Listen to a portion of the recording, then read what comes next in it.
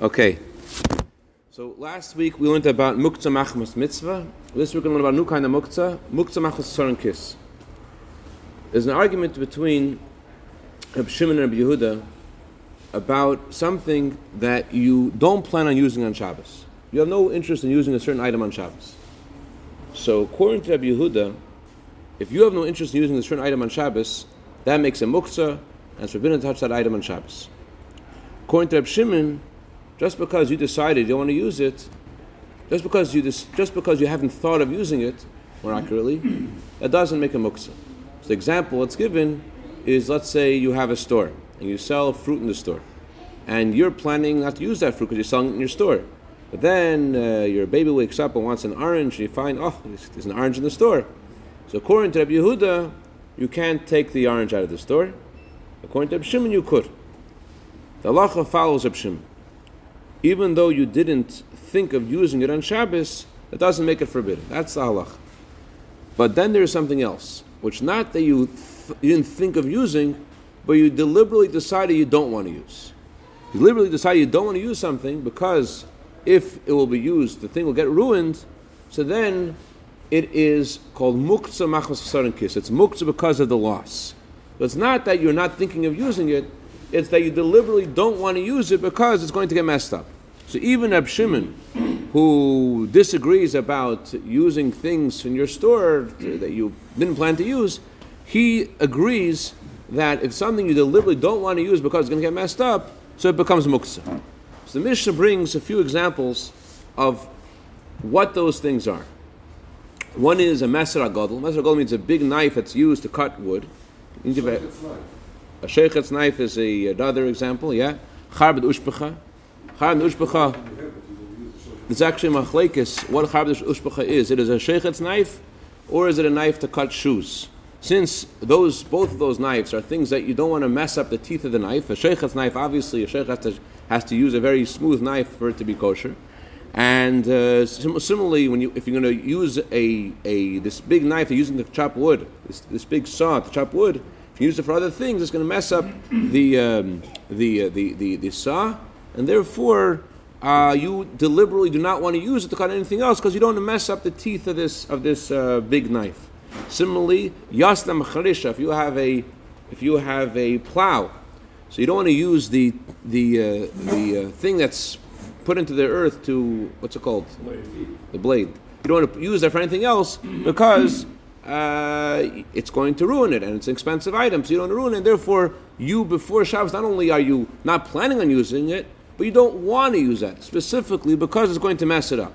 Then the Gemara brings that Abaye and Amnachim bring other examples. One is Uchud the Katzer. Uchud the Katzer means there was a kind of a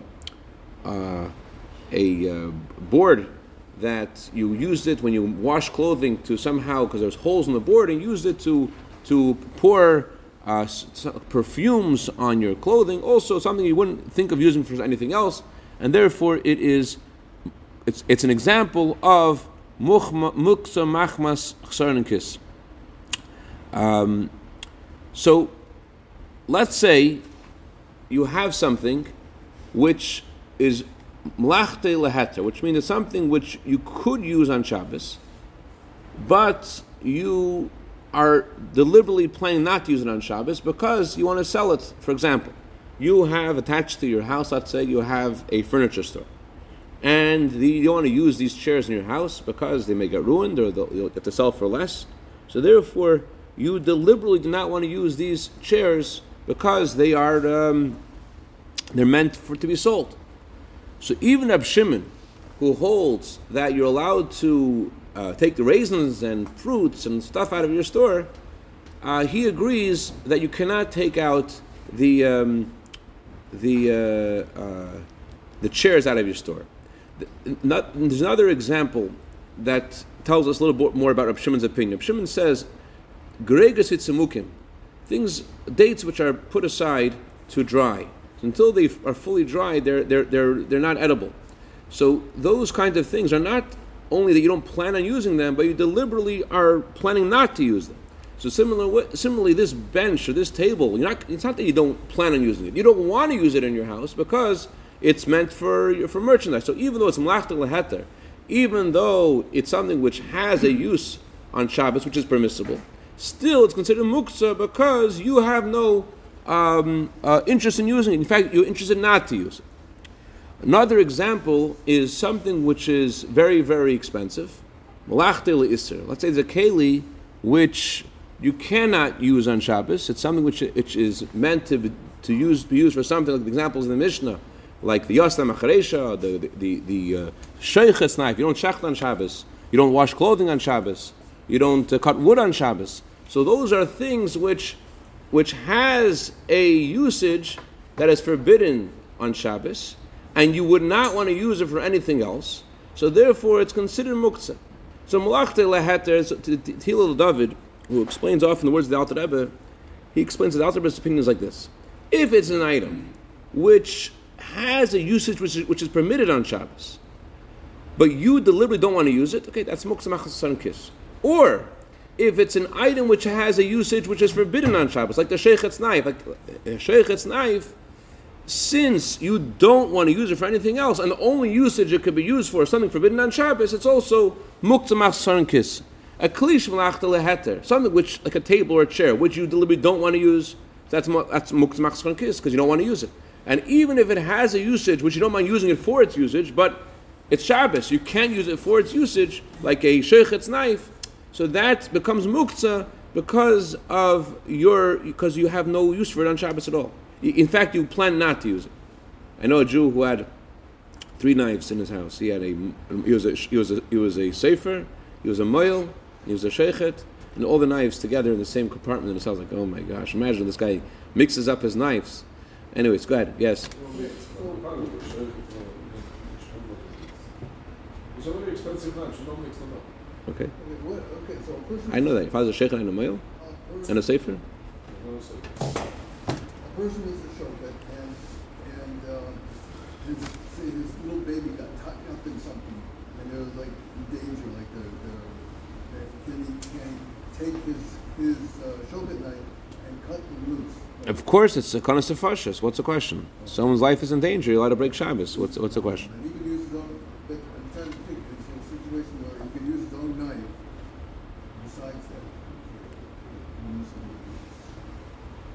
it's his own knife. He doesn't mind for some reason. He Okay, wants it. so if before Shabbos you decided shchita is not for me, I know when I decided shchita wasn't for me. I went to visit a shlachtais in Australia, and it was really early in the morning, and there were these sheep reins that were pulsating on the conveyor belt. And this man said to me in an Australian accent, "Want some brains?" I knew at that moment I was never going to be a sheichet. Anyways, so let's say you decided one day you're not going to be a sheichet, and you decide before Shabbos that not on Shabbos you can't change the designation of something, but before Shabbos you decide I'm going to use this sheichet's knife because I know my baby often gets stuck and whatever, so I'm going to use this in case it gets stuck. That's what you decide before Shabbos. It's no longer Muktza at all. You can use it for anything. Once it has one usage, what you want to use on Shabbos, it's not considered Muktza at all. What about something that's malachta? It's expensive. You want to use it as like And that's why you don't use it for anything else. Because you wouldn't use the challah because it's expensive. Therefore, you want to use it for anything else. Yeah. What if malachta is true and you want to like use it as like a paperweight, like you do with machinery? Lachtel Israel, you have a sheichet's knife, yeah, and you want to use a sheichet's knife as a paperweight, and you want to move it because you're using a shinui. So you're saying because you're using a shinui, therefore it should be permissible. So the world of shinui is a very mishunadika world. It's the world of moving things through a change. It's a subject in itself. Mr. Hashem will get to shinui another day. It's a whole subject in itself. How when a shinui works, shinui doesn't work. Shorter answer is don't. No, because a shinui is very hard. There's different kinds of shinuyim. There's shinui where you're using the back of your hands, shinui using your elbows. Assume it's a perfect shinui. Is there room? If you shinui, like let's assume we figured out the shinui situation. Okay. The Alter Rebbe in one place says you're allowed to move a candle with the back of your hands, and then other places he completely says you're not allowed to. I'm saying it's not a simple world. So the classic example of a shinui, which is mutter, is if you have a money pouch, you're carrying a money pouch in your clothing, and it's not, or you have straw and you want to flatten out the straw while you're sleeping. So the straw is muktza, but you are sleeping there, so you're moving it with your body. So your body is a good shinui. So how are you going to move the paperweight with your body over there. I mean, not with your hand, not in the back of your hand, not with your elbows, with your body. You're going to move the paperweight. You're going to move the knife. I'm saying conceptually. We'll have a shir. We'll have a shir about it. We'll have a shir about it. If you're going to use a shinui on a shochet's knife, you wouldn't be able to do it unless you could be absolutely sure you're not going to damage it. But I will say this: if the shinoi was moving a muktza with your body, it doesn't matter why you're moving it; it's permissible, as long as you're moving it. And with a shinoi, what shinoi work and how they work. If it was a shinoi, does not need to have a appropriate reason. In other words, gufei mekaymei, move something which is not completely muktza for the sake of its space or for using the thing itself. If it's not completely muktza, if it's like a klish machtal iser, let's say a something which is like a pair of tefillin, has the same category as a klish machtal iser, because you're not supposed to, you don't wear tefillin on Shabbos. So if I have my tefillin tomorrow night over here, as I often do, I'm allowed to move the tefillin off of here because I need the space. Without a shinui. But if it was a sheichet's knife, so then it would get complicated. Will I use my elbow? Would I make sure no one's looking? I'm sorry.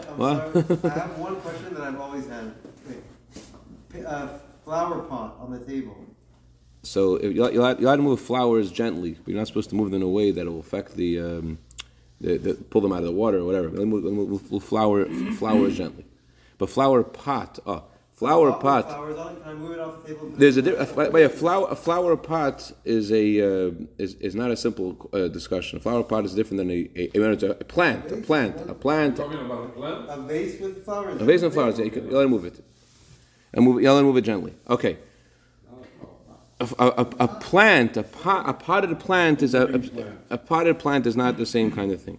It's even a question about just to open our minds a little bit to the incredibleness of halacha. There's a certain discussion about taking a plant that's on a wooden floor and you're lifting it off the ground. If that's detaching something from the ground, if it's a wooden floor and the pot is on the ground and the pot is made out of wood or whatever or earthenware, It has to have a hole in it, no? Some other... it's not so pasha.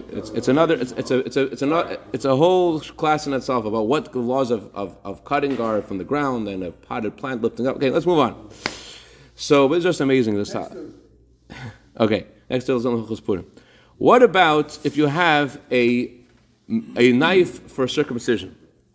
We just said a second ago that as long as you have a planned usage for something, right, it makes it not muktza. So if you have you're a moil, and you have a knife, you're going to circumcise the baby tomorrow. So l'cheira, you have a usage for something, you have usage for this knife to circumcise the baby. Does the knife become muktza or not? It's a knife you wouldn't use for anything else. Ask Rabbi Kreiman actually. Rabbi Kreiman says that he throws them all out. He doesn't recycle his knives. But so he doesn't have an issue. But if you had a special knife that you use as a moil, this was your knife you wanted to use, so does it become muktza? So the Alter Rebbe says yes. A moil's knife is muktza. Why is it muktza? Are you using it on Shabbos? He can't take it to the place where he's going to circumcise. He has to bleed there before Shabbos. Well, carrying Shus Rabban to do a meal. But let's say the meal, the knife is there. You're allowed to move. It's a mitzvah minatera to do a circumcision on Shabbos. You have a biblical obligation to do a circumcision. You're allowed to move the knife for the circumcision. But then latzniya, you want to put the knife away to guard it, to put it away. You can't. That's why a male, after he does a circumcision, he's supposed to put it into his bag, and that's put it on. Once he puts it on the table, once it's if it's still in his hands, you let him move it wherever he wants to move it. But once he puts it down, he's not allowed to move it anywhere because it's muktza. The question is, why is it muktza? He knows before Shabbos he's going to use this knife. And we said a second ago that you could decide with your mind to designate something as not muktza. So you have the sheichet's knife. You decide it's going to be a chiyur challah knife. So he knew the day before. That he's going to do a bris milah. Why is it muktza? So you have to say that no easy answer. You have to say that it still remains muktza. Even though you're allowed to use it on Shabbos, it's not that you are now having in mind to you're redesignating it for something else. It's that the Torah allows you to use muktza on Shabbos for this mitzvah. In other words, just like you're allowed to cut on Shabbos, do the bris milah, you're allowed to move muktza on Shabbos. But it's not like you have redesignated in your mind. It's not always muktza. Just like the cutting of flesh is not okay to do anymore. Right. The bris you can do. Right. It's not always It doesn't muktza. mean you can cut flesh. Right. But if a neighbor had a baby that is the 8th day and he brought it over to this place where they had the previous circumcision on Shabbos, would he be able to use that for the second circumcision? You want to move it to a neighbor that was an Erev, no Erev? Yeah, it's a neighbor. They both the baby. Fact. The baby is here. The baby says, why can you move it? It's for another circumcision, of course. You can use it for another circumcision. Yeah, for sure. That's what it's for. That's what it's for. What the Rav just said. Because the mitzvah is there, not the place Muktza. Okay. The Alter discusses, he doesn't explain the reason for the knife so clearly, but he says something else. The Jochera explains why the knife is okay. Alter says, the Alter is discussing when thought helps and when thought doesn't help to extract an item which is muktzah to make it not muktzah. The Alter says that if you decide, Alter asks a question like this: how come you thought before Shabbos, you're a male, you thought before Shabbos, you're going to do a circumcision, and you also thought you're going to take it home.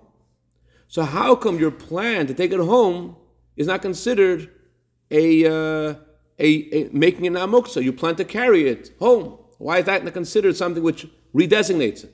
And the Alter says, because you didn't think to use it. If you thought to use the knife to cut a banana, to cut a potato, to cut a cucumber, whatever, you decide you redesignated it. But if you're not redesignating and you just want to bring it home, that's not called using it. That's called you're just thinking about bringing it home. You're thinking about hiding it. In other words, it's called being mighty. You're really just you're just doing a trick. I thought before Shabbos was going to bring it home. Think before Shabbos is going to bring it home doesn't make it not muktzah. You just thought of doing the Isser Muktza before Shabbos. If I think of doing something before Shabbos doesn't make it not muktzah, I just planned doing an Avera on Shabbos. Okay, doesn't make it better. But to move it for the bris itself, that's fine. You're a soul man. Okay. If shechting something for someone who's sick is permissible on Shabbos, but that's not something you designated before Shabbos. If you knew someone was sick before Shabbos, hi. Oh, Shalom Aleichem. Give me 2 minutes. I didn't recognize you with a cool hat. If you give me 2 minutes, I'll be finished. If you knew before Shabbos that someone was sick, if you knew before Shabbos that someone was sick and therefore you wanted to shecht on Shabbos, you wouldn't be allowed to. You would go to the grocery store and buy them food for Shabbos. There's no scenario of designating a knife before Shabbos for using it on Shabbos because someone is sick. If someone is sick, you would shecht before Shabbos. The only example we have of a knife being used you knew in advance is in bris milah, and in that situation the knife would still be muktzah. What about a Pesach knife? A Pesach knife, let's say it's Shabbos before Pesach, and you want to take out your Pesach knife before Shabbos, before Pesach begins. So the chira, or it's a regular Shabbos, you have a Pesach knife, so you decide one Shabbos, the chira, that will be muktzah. It will be muktzah, because not just you're not planning to use a Pesach knife, you're planning not to use a Pesach knife. And the chira Pesach knife would be muktzah. The Alter discusses also a crusher of spices. Once you made a kavanah to not use something for Shabbos, automatically you've labeled it. Right, you labeled it muktzah. You've made it muktzah, exactly. There's another example of something, just to continue this point, if you have a something which crushes spices, some places, I don't know exactly how this crusher looked, but in some places, they would not use this crusher for anything else. In those places where they wouldn't use it for anything else, it's muktzah. In places where they didn't care to use it for other things, they don't mind using it for other things, it's not muktzah. There's another example of something which is not a big loss, and yet it's muktzah, and that is paper. The papers. This paper is not muktzah because I used it and I wrote on it and I want to use it on Shabbos to read it. That's considered a usage to read something. But the other papers here, even though they're not worth very much, or worth a half a cent, nevertheless it's considered muktzah. Nyar cholok, paper is considered muktzah. Why is it muktzah? It's muktzah because it's made to write on. It's not made for anything else. And since it's made to write on, if you don't want it to get dirty because you won't be able to write on it. And therefore, if you took a piece of paper, you want to put it under your tea so that you shouldn't get the tablecloth dirty, so that would be forbidden on Shabbos because it's designated to be used to write on, not for anything else. Even though it's not a major loss, but since you decided you want to use it for anything else, and now you want to suddenly change your mind, that you're not able to do that. The Alter actually brings two opinions of why it's muktzah. What I just said is Magen Avraham. The Alter also brings the El Yerabba. The El Yerabba says that the paper is considered muktzah because it's like a rock. It's not like, in other words, it's not that it's Muktza because of its importance. It's Muktza similarly in similar way that money is Muktza and rocks are Muktza because it's not a keli, it's not a vessel. The first opinion says it's a vessel; it's meant to be written on, and just. The use that usually you do is a prohibited use. So that's one way of looking at it. It has a use, and it's a prohibited use. Other opinion says since it's a prohibited use, it's not considered something which is usable. Period. It's just something you write on. It's not considered a real use, and therefore it's muktzah even without the issue of the value. A bill of divorce. Alter says that it's muktzah before what you have to. It's muktzah machzor and kiss. You don't want to use the get to put your tea on because you need to give it to the husband who needs to give it to the one to his wife. But once the get has been delivered, so then it's not considered muktzah. Good, Beryl. All right. Any other questions? Oh, bookmark. Well, if you want to take a piece of paper, use it as a bookmark. If you designate before Shabbos, yeah. That's the only way you couldn't take a piece of paper on Shabbos. Before Shabbos, once Shabbos comes in, you can't redesignate it. If you designate before Shabbos, this piece of paper is going to be a bookmark. It's fine. Does anybody know somebody I can hire for moving, like 2 hours of work?